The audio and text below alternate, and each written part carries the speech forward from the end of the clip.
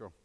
So Dave is in Hermanus today. He's preaching by a Rain Church, and there, so we pray for him and we bless him.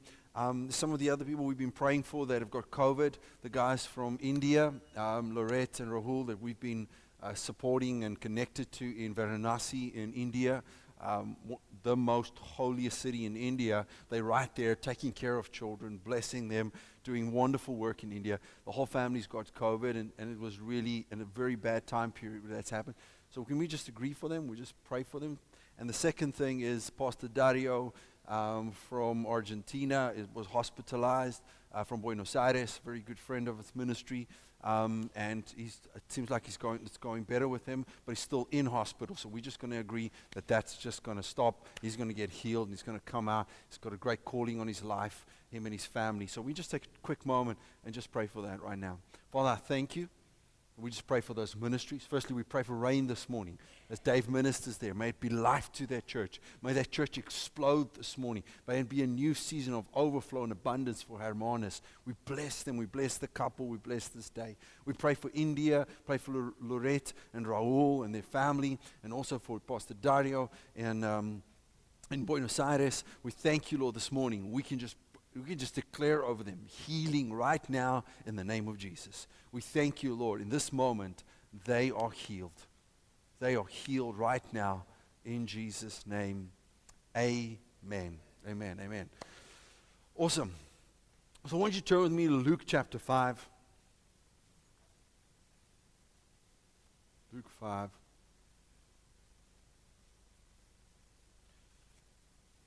I was wondering how I was going to go. What's the name? That theme or title of today is the invitation.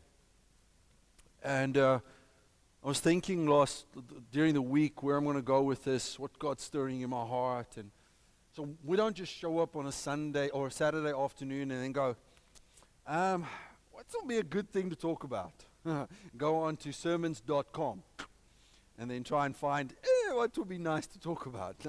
No, it's an entire week of preparing. It's more than just a week. It's stuff that stirs in our heart. It's things that we talk about as pastors and things we feel God is speaking to, not just our church, but stuff that needs to be declared into the Spirit.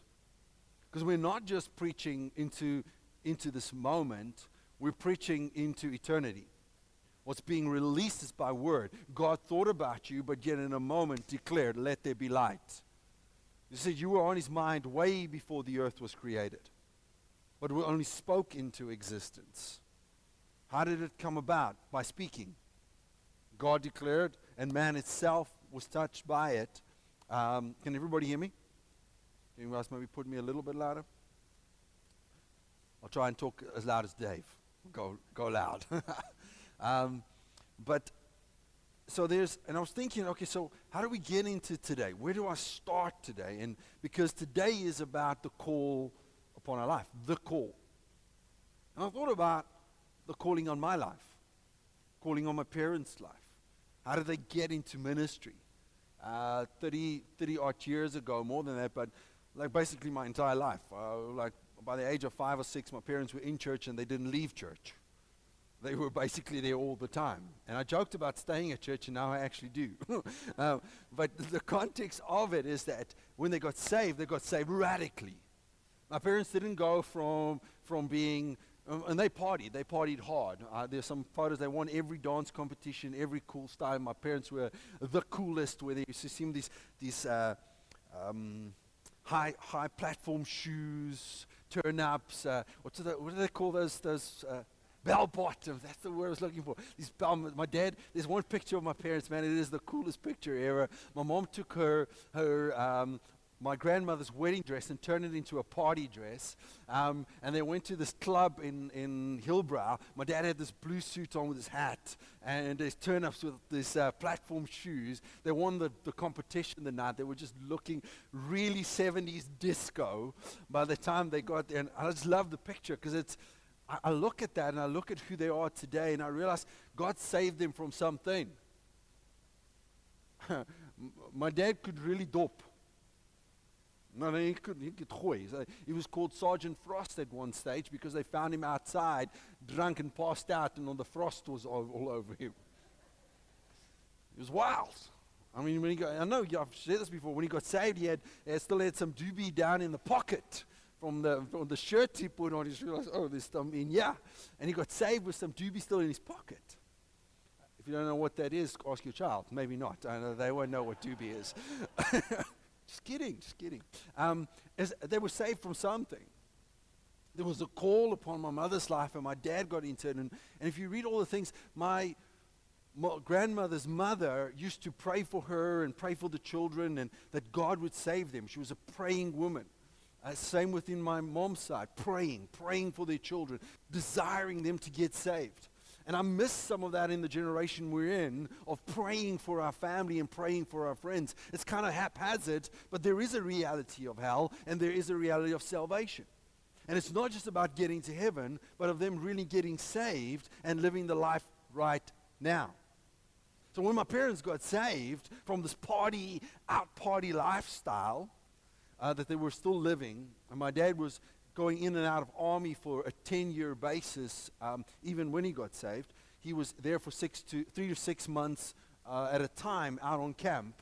And so I grew up in a semi-army environment as a child. But when they got saved radically. They were in church all the time. We went from youth to prayer to semi-prayer to after prayer to Sunday morning, Sunday evening. They were there all the time. They got involved solidly, and it was phenomenal. We grew up in that. And so my dad and mom were still working while there were a lot at church. And I'm trying to rush the story, but you're going to get where I'm going with this now, so just stick with me. But when they got saved through this process, my dad was a salesman and my mom too, both had company cars, were doing well. And so at the age of 13, my mom and dad, who had been studying and decided to go into full-time ministry and leave their jobs and go into ministry. And the church denomination that they were going into, or they were part of, the wife were not allowed to work as a pastor's wife. The church had to take care of both of them. So where we both had nice, growing up as kids, there was more than enough. We went only once to the shop per month. Find out now what happened. Once a month to buy all the groceries for the entire month. Ministry, we go there almost every day because you only have money for today. Not tomorrow, today. Only today. And so from having full stuff to just having for the day. And where they both had company cars with air cons, we went to a Ford Escort. My mom's old Ford Escort that she had when she was a young lady, with no air con. And then the church gave them a little car, a Datsun. I can't even remember what kind of Datsun it was. This Datsun never started. We always had to push it. So my parents went from having 2 company cars, more than enough money to go on holiday. We had some amazing holidays, to go into the call of God in their life, where we basically lived had a Ford Escort, struggling. And then when my dad got a church car, that church car never started. We also had to push start it. And then my dad also had a sense of humor to sometimes when it could start, not start it, just so we can push it. We always found a way to laugh. Always had a joke in the pocket, up the sleeve. The context is the call of God was greater than what they were facing. They knew that they were going from 2 salaries to not even half a salary. But the call of God was greater because there was something inside of them. And when I look at that young man that says, all I want to do is, when is church? When can I serve God? I want to be there. I want to do this. It looks insane. And then my dad says, hey, we're going to a town called Malmesbury. When I was 12, 13 years old, where is Malmesbury? In Cape Town. And we thought, Cape Town, it's going to be amazing. And then we pull into Malmesbury. It's a 1-horse town and the horse died. It's wild, Poppy, wild. It's crazy. And then at that stage, my dad got given a car. So it was great. It was a BMW, old BMW, nice BMW, but it had this BMW. So I had to go, because I was in a technical school, I had to go to another town, to Paarl, So my parents I was a lift club. I was driving with these elderly gentlemen, some teachers and some workers. And part of the lift club, once a week, my dad had to give his car so they could take his car through to the Paarl from Malmesbury. So I was driving for more than a year and a half every single day to that. And then spend the whole day there waiting to drive back with him in the evening. So I would sit and do my homework at school.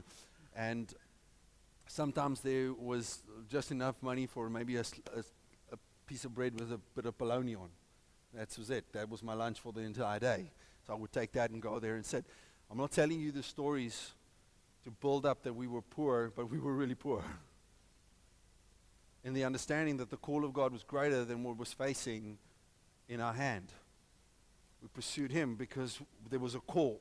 There was something about an encounter with God that Dave and Albie had when they were young that took them from a lifestyle of partying and going a certain way to saying, I'm giving everything up for Jesus.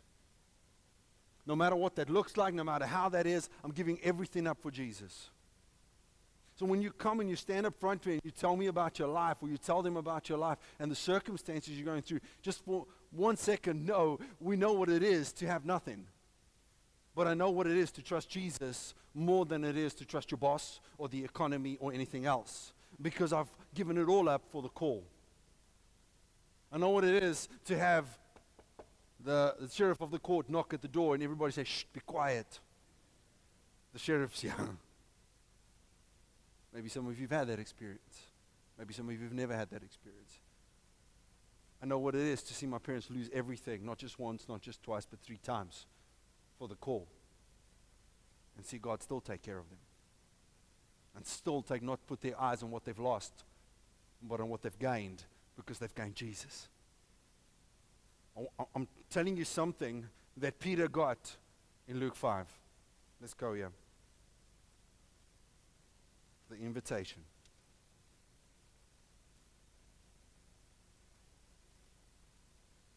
Just before I read this about Peter, sorry. In this process of the call on Dave and Albie's life, I've seen so many times in conferences or places where they were called out and prophesied over what God was going to do in my dad's life, what God was going to do in my mom's life, what He would do for us as family. And I've seen rare moments where that's fully come to pass, but the word remains. I'm talking about 20, 30 years of word that I've not seen all of it come to pass. The word remains. You get a prophetic word 1 week, and you expect sometimes that prophetic word to happen within 2 or 3 weeks down the line. I've seen 20, 30 years, and then the word only comes to pass. Where somebody steps into something, where God opens a door, where God does something in a moment. When you hold to God's word, that's the truth. That's the call. That's the invitation. In my own life, where God's called me, where I try to run away, and I'm going to get into my testimony because otherwise we don't have the time to talk about that this morning. But in every single time when the word of God was there, me trying to run away from Him, He constantly pursued me, and me grabbing hold of that invitation, truly having an encounter with Jesus, changed it all. Brought me to that. So here's a story of an encounter.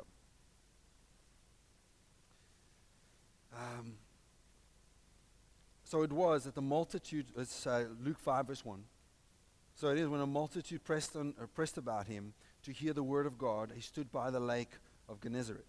And He saw 2 boats standing by the lake, but the fishermen had gone from them and were washing the net. So Peter wasn't even in it. And he got into one of the boats, which was Simon's, and asked him to put it a little out from land. And he sat down and taught the multitude from the boat. When he had stopped speaking, he said to Simon, "Launch into the deep and let down your nets for a catch." But Simon answered and said to him, "Master, we have toiled all night and caught nothing. Nevertheless, at your word, I will let down the net." When he had done this, they caught a great number of fish, and their net was breaking. So they signaled their partners in the other boats to come and help them, and they came and filled both the boats, and they began to sink. And Simon Peter saw it. He fell down at Jesus' knees, saying, "Depart from me, for I am a sinful man, O Lord."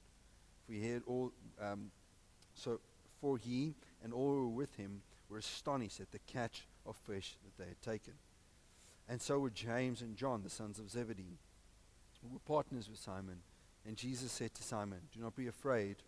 From now on you will catch men." So when they had brought their boat to the land, they forsook all and followed him. This is an interesting story, because in this very moment, Jesus provides something that is so great that probably would have paid off their entire year's debt. Jesus provided something supernatural in their business, in their life. But the moment they had an encounter with who God is, they left everything behind to follow him. Does that mean you leave your business, No. They had an encounter where they said, "I'm not looking at what I've just got. I'm looking at you." So many times, what we get in a moment, we get blessed, we look at that, and that becomes the focus. So many times people get blessed, they become millionaires. Then they're like, "No, we're too busy for church. Because it's going well with the business." What does Peter talk about? Peter lets everything go to follow him. Then his name gets changed, his life gets changed. What's the thing that he says to him? "I'm inviting you to follow me. And what I'll do in your life is I'll make you a fisher of men." There's an invitation that he calls him into. And when he calls him into that invitation, what does he call him to? He calls him to service. He doesn't say, "Peter, you had a wonderful encounter with me. Go home and sit op jou blessed assurance. Go home, do nothing. I don't want you to be part of this thing." Jesus didn't come to the earth, walked alone like the Lone Ranger, riding on a donkey and doing it all by himself. Well, what did he do? He called disciples. In 3 of the Gospels, one of the most significant things that they bring out is when Matthew is called, the tax collector. Who does Jesus choose? First ones he gets into are these 4 fishermen. They're not the best of the best. He pulls them in. Then he goes for the tax collector. Philip, who was walking with John, who is probably one of John's disciples, is so moved by Jesus. When John says, "That is the Messiah," he basically says to John, "Thank you for what you've done with me, but if that is the Messiah, I'm going for him." He leaves that and follows Jesus. So he doesn't stick to what that is. He sees what God is doing. He has an encounter. When he sees the baptism, something of that shifts him. These are ordinary men. Ordinary men who gets moved by an invitation of what the Spirit is doing and follow Jesus. They leave everything they know. Philip knew that.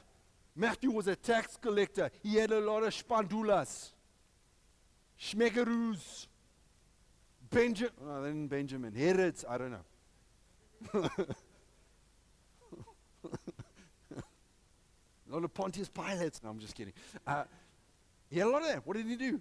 He had an encounter. He did not understand that, because if we look at what history is, probably 10 to 1, Matthew did not finish any of the Hebrew school things. He wasn't part of that. He was totally that. He was separate to them. Jesus didn't just go and get the best of the Jewish. He went and fetched the tax collector. He brings Matthew in. Brings Philip in. And what does Philip do? Philip's so moved by what happens. He goes to Nathanael. He says, "Nathanael, you've got to come and meet this man." From where? Nazareth. What does Nathanael say? "What in the world can come from Benoni?" It's Boksburg, bro. Springs. I stayed in all those bad places. I can joke about them. Boksburg, Benoni, Springs, Kempton, Witbank, Pretoria West. No, die Westerrand, die Wild West. I can joke about those. Strand. Oh, come on, let's be honest. We're not living in Camps Bay. You haven't got a penthouse suite with a Ferrari in the garage. Not yet. Come on. What happened is the encounter when Nathanael goes. Nathanael leaves it all and says, "I haven't seen you. This is something I've got to go meet." When he gets to Jesus, what does he get? An encounter. He gets an encounter, and these men receive something that changes their world. For 3.5 years, they walk with Jesus. They talk with Jesus. They bring people in. There's more and more people that come. They have encounters, and what do? All they want is Jesus. All they want is Jesus. They don't care about what happens to them. These guys are feeding people out in the fields. They're sleeping out in the fields. They leave their businesses. Peter had a wife. For a large majority, he was away from home. Sleeping alone. No cuddles. Out there serving with Jesus. Healing the sick, raising the dead, cleansing the lepers, out on the boat, doing all these things. Do you know how hard work that is? Thousands of people being ministered to, protecting Jesus, helping Jesus, then saying, stay away, come closer, now, not now. Jesus going, oh, Jesus all night. Hey, do you have any idea what that is? They gave up everything to follow him. And then he dies on them. How confusing. And now he's back. And he's alive. But here's the interesting thing. I heard Dave's sermon, if you want to watch something that's going to rock your world, and I hope you are, is Sunday morning, Easter Sunday, when he spoke about witnesses. Probably one of the sermons that rocked me the most in a very, very long time. Because if you think about what they did is they saw Jesus raised. What was their testimony about? Wasn't about anything else but he's alive. How God's alive. He's not dead. It wasn't about the fact that I never hear Peter talk about the fishes again. Meaning it's not a reoccurring thing like every time he gets up like, hey, Jesus gave me a lot of fishes. What does he talk about? What is the thing? I encountered this Jesus. So Louis Giglio speaks on the Jerusalem Mile. Got a few more minutes, just stick with me. The Jerusalem Mile. And he uses all these different things about the quickest mile. When it was Bannister ran it under 4 minutes with those, and he used all these stats, and he says, but there was a mile being run on Sunday morning, on Easter Sunday. There was a mile on Resurrection Day that was run by two, and we know who won. We know who ran. But it's interesting how the mile started. The mile started with a woman. This woman went down who had known this Jesus. Was ready to go and take care of this Jesus who's in a grave now. They've built their life on. They've had an encounter with this Jesus. I'll try and hold emotion back today because it's like I'm so emotional about what God's doing right now. They're there. She gets to the grave. She steps into the new that we're in. Stones rolled away. She has, what is the angel? He's not here. He's alive. What kind of thing happens to her? She doesn't go like, I've got to go to the shops now and do this. I'm so worried about tomorrow's budget. I'm so worried if I'm right or wrong. I'm so worried if I have it all figured out. I'm so worried about. No. What does she do? She runs. There's something about having an encounter with him that moves you. That moves every bit of who you are. She runs to the disciples. She runs in there. Says, Peter, John, he's alive. Woo-hoo. And they're off. Running. Now listen, it wasn't a straight mile.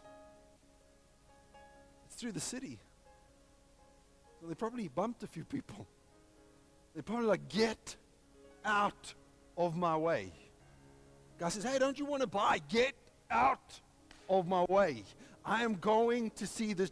I need to go experience what this is. They ran there. They ran into the grave, into what it is.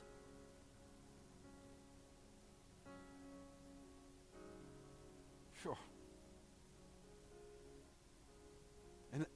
And this moment becomes the testimony of their lives. What Dave shared, and I want to reiterate it again.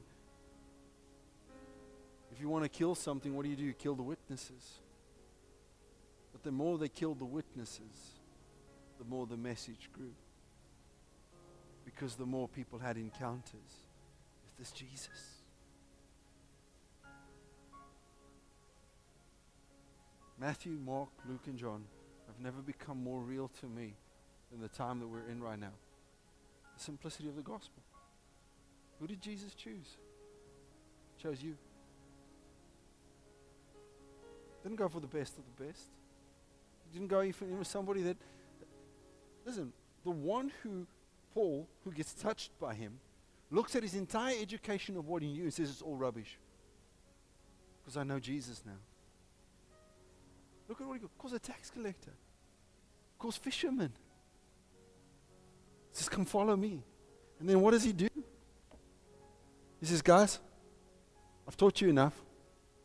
I'm going.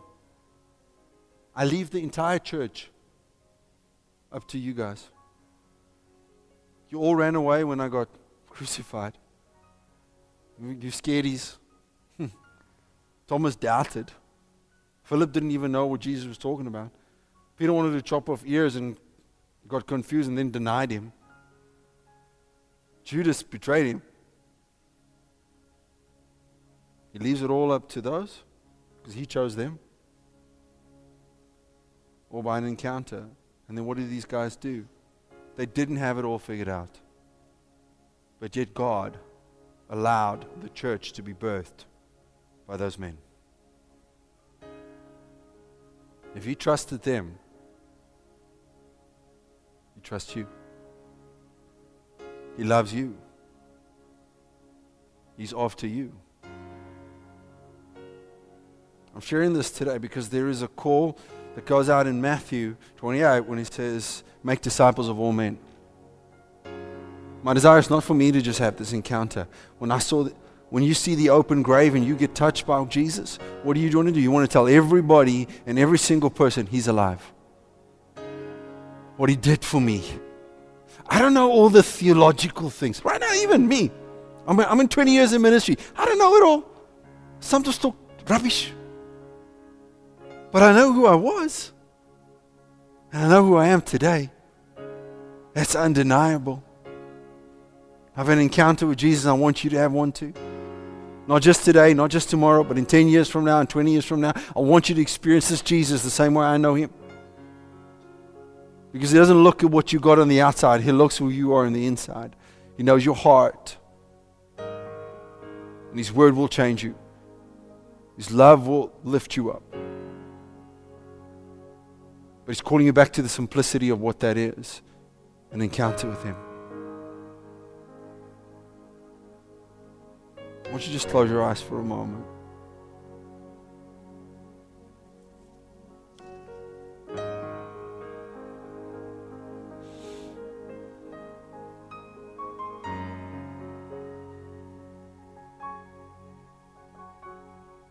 Our greatest desire as church and church leaders is for you to encounter Jesus. For you to encounter this God. Because that refire, that moment, that's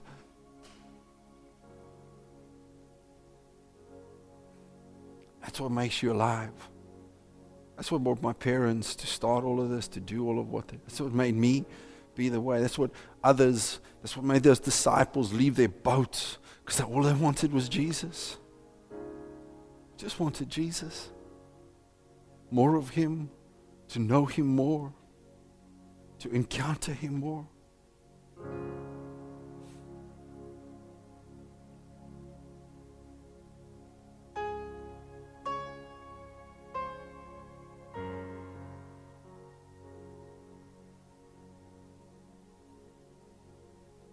Thank you, Lord. I pray, Holy Spirit, that people here today will encounter You.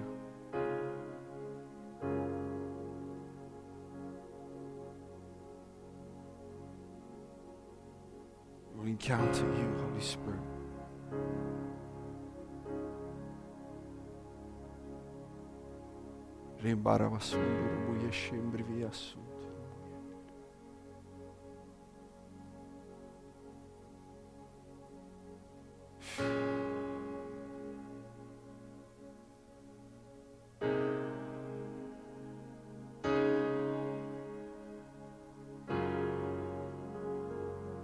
just drink in this moment.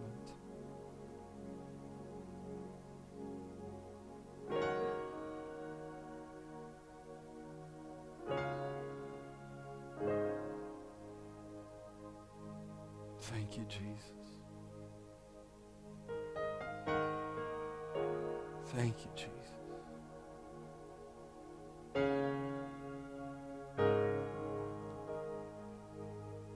Thank you, Jesus.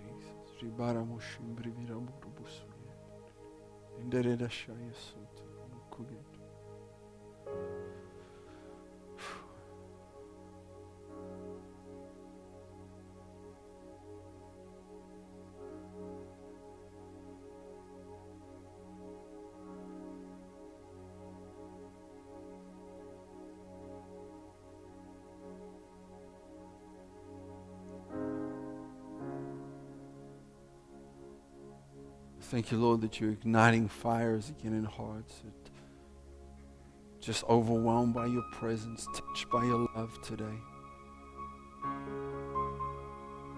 That we will touch those around. We ignite a fire in our nation, ignite a fire in our communities. Just so in love with your presence, so in love with who you are, Lord. I pray those encounters, Jesus, that you'll just reveal, Holy Spirit, reveal it like never before to everyone in this place. Reveal yourself. I thank you for that, Lord, today. As we go out into this week, as we step into this time of prayer in the month of May, and we're just seeking more of your presence, seeking more of you and your glory to fill this place.